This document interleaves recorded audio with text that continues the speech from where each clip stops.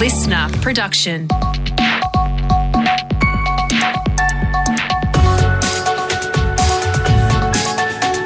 Australia Today's Morning Agenda with Natasha Belling. Good morning. Thanks for your company. Let's check what's making headlines this Tuesday, the 22nd of March. Chinese President Xi Jinping has ordered an immediate investigation after a deadly plane crash. The China Eastern Airlines Boeing 737 with 132 people on board lost contact shortly after taking off and slammed into a mountain in the country's southeast. The number of casualties and the cause of the plane crash are not yet known, but it's feared there were no survivors. The airline has now grounded all of its 737s as investigations continue. Back home now, and a 2-year-old toddler is the latest COVID death in New South Wales. The little boy fell ill on Wednesday night and was taken to the Children's Hospital at Westmead on Thursday morning. New South Wales Deputy Chief Health Officer Dr Mary-Ann Gale says the 2-year-old had no underlying health issues. Tragically, a previously well 2-year-old from Sydney died at the Children's Hospital in Westmead due to COVID-19. And I express my heartfelt condolences to that family. Meantime, there's speculation New South Wales and Victoria are both considering easing further COVID restrictions. It's believed the state governments are finalising changes with the 7-day isolation rule set to be scrapped. Australian Medical Association Vice President Dr Chris Moyes says there are a number of concerns. I think it is a change which has to be thought out very carefully because there are a few potential headwinds, and that is the fact that we've got people moving around more with reduced restrictions. We've got a situation where we've got this new Omicron subvariant, and also we'll be heading into winter when the flu season's coming along. To the latest on the Ukraine front now, and there are concerning reports this morning that Russian troops are starting to shoot unarmed civilians as the war escalates. The capital, Kyiv, is again under lockdown and curfew as thousands of Ukrainians remain trapped. It comes as many locals in Mariupol defy a Russian order to surrender. Meantime, concerns are growing about radiation levels around the Chernobyl power plant, with radiation monitoring systems reportedly not working. Back home, and Labor will introduce a Human Rights Award in honour of the late Senator Kimberley Kitching, who died last week of a suspected heart attack. Hundreds attended her funeral yesterday, including former Prime Ministers and many Labor colleagues. Her death follows allegations of bullying within the ALP, including by fellow female senators. Kimberley's husband, Andrew Landrieu, not holding back while paying tribute to his Kimber. Of course, there's a lot I could say about the unpleasantness of a cantankerous cabal, but I hope it's sufficient to say she deserves so very much better. Opposition leader Anthony Albanese, who also attended Kimberley's funeral, has announced he is reviewing the party's complaints process. And NRL player George Burgess will face court next month charged with sexually touching a woman without consent. The 29-year-old Dragons player was arrested at Mascot Police Station in Sydney last night. Details of the alleged incident have not been revealed. Now let's check what's happening in your state with our reporters on the ground. We begin in WA, and 3 Indonesian fishermen are in hospital, with many more feared to have drowned after their boat capsized off the state's north coast. Our reporter Talissa Bazaz has the details. Good morning, Tash. The Australian Maritime Authority has confirmed 12 people were on board a vessel that capsized on Sunday night near Ashmore Reef, around 600 kilometres off Broome. After a dramatic rescue, 3 men were plucked from the sinking boat from a Singapore-flagged bulk carrier. One survivor was airlifted to Perth and is being treated at Royal Perth Hospital in a critical condition, while 2 others have been taken to Darwin. It's feared now 9 others may have drowned. Authorities are investigating if rough weather from Tropical Cyclone Charlotte may have sunk their vessel. To Queensland now, and the state's southeast is set for a construction boom after a cash splash by the state and federal governments ahead of the Olympics.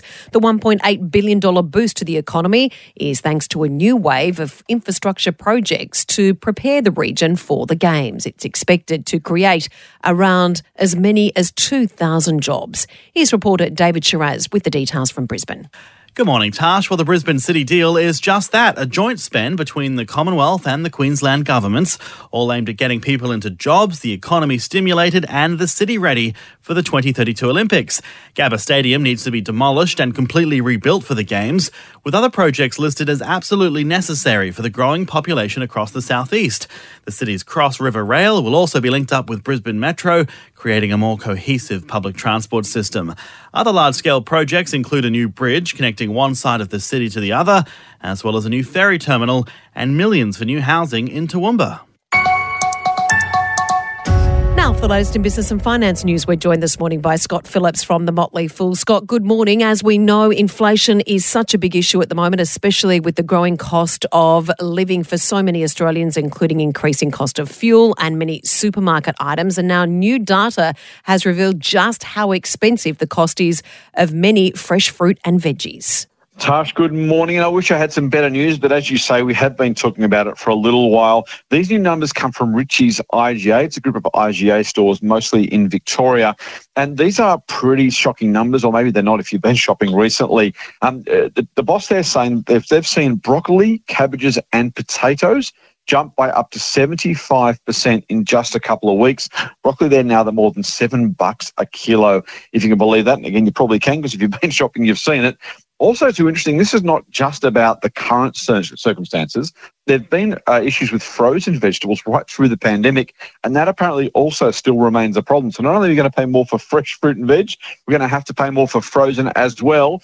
The even worse news, there might be months to come, according to the company. They reckon it won't be solved anytime soon, probably after the middle of the year. Yeah, I've noticed a massive increase in so many things at the moment, the supermarket shelves, and talking about inflation and the rising cost of living. Petrol, as we know, has been a big issue. Now, the oil price, we saw some good news started to fall, but now it's jumped overnight as Europe considers banning Russian oil. Yeah, and this is one of those circumstances where you don't want to pay more at the pump. You almost, though, can't begrudge Europe for trying to do the right thing and actually deal with Russia. Oil, of course, has been one of the really big ones. It's kind of been overlooked or bypassed with all these sanctions. Geopolitics and the economy are funny, strange bedfellows sometimes. In this case, they said, look, we're really, really serious about this, except for oil. We're not that serious. We want to make sure you keep pumping your oil to us. Thank you very much. But as the war drags on, and as Europe in particular looks for ways to heighten the screws on Russia, oil is one they're looking at. Of course, if that does happen, Russia is responsible, for 16% of the world's oil and gas. That is likely to push prices up if and when it happens. Right now, the speculation that it may happen has seen prices of oil rise by up to 6% alone overnight. It's extraordinary. And Scott, we all know buy now, pay later has taken retail by storm, but now we have some numbers showing just how huge it's become. Yeah, I've got to say, I was a bit surprised by these numbers, but they are phenomenal. In the last 12 months, buy now, pay later has jumped 40% in just that short period of time.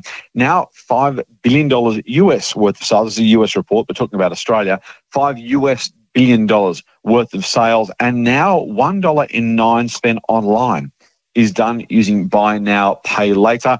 This report by RBC also expecting that growth to continue up to 30% a year for the next few years. It's just a remarkable story of what was this little company called Afterpay once upon a time that invented this new way to pay, now absolutely taking the world by storm.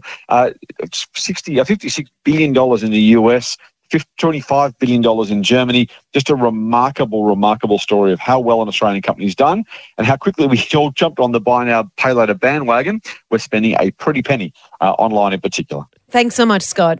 Thanks, Saz.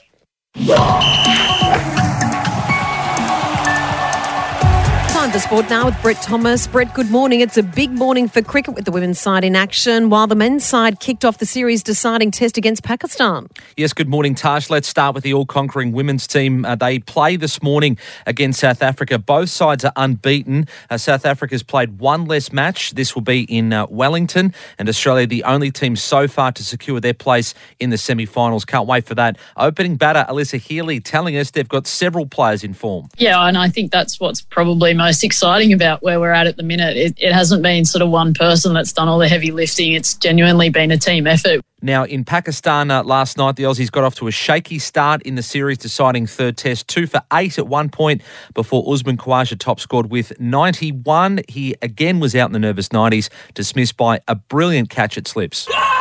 Gone. That is a magnificent catch. That is outstanding stuff. Sajid Khan has picked him up, and that is a blinder. An absolute blinder.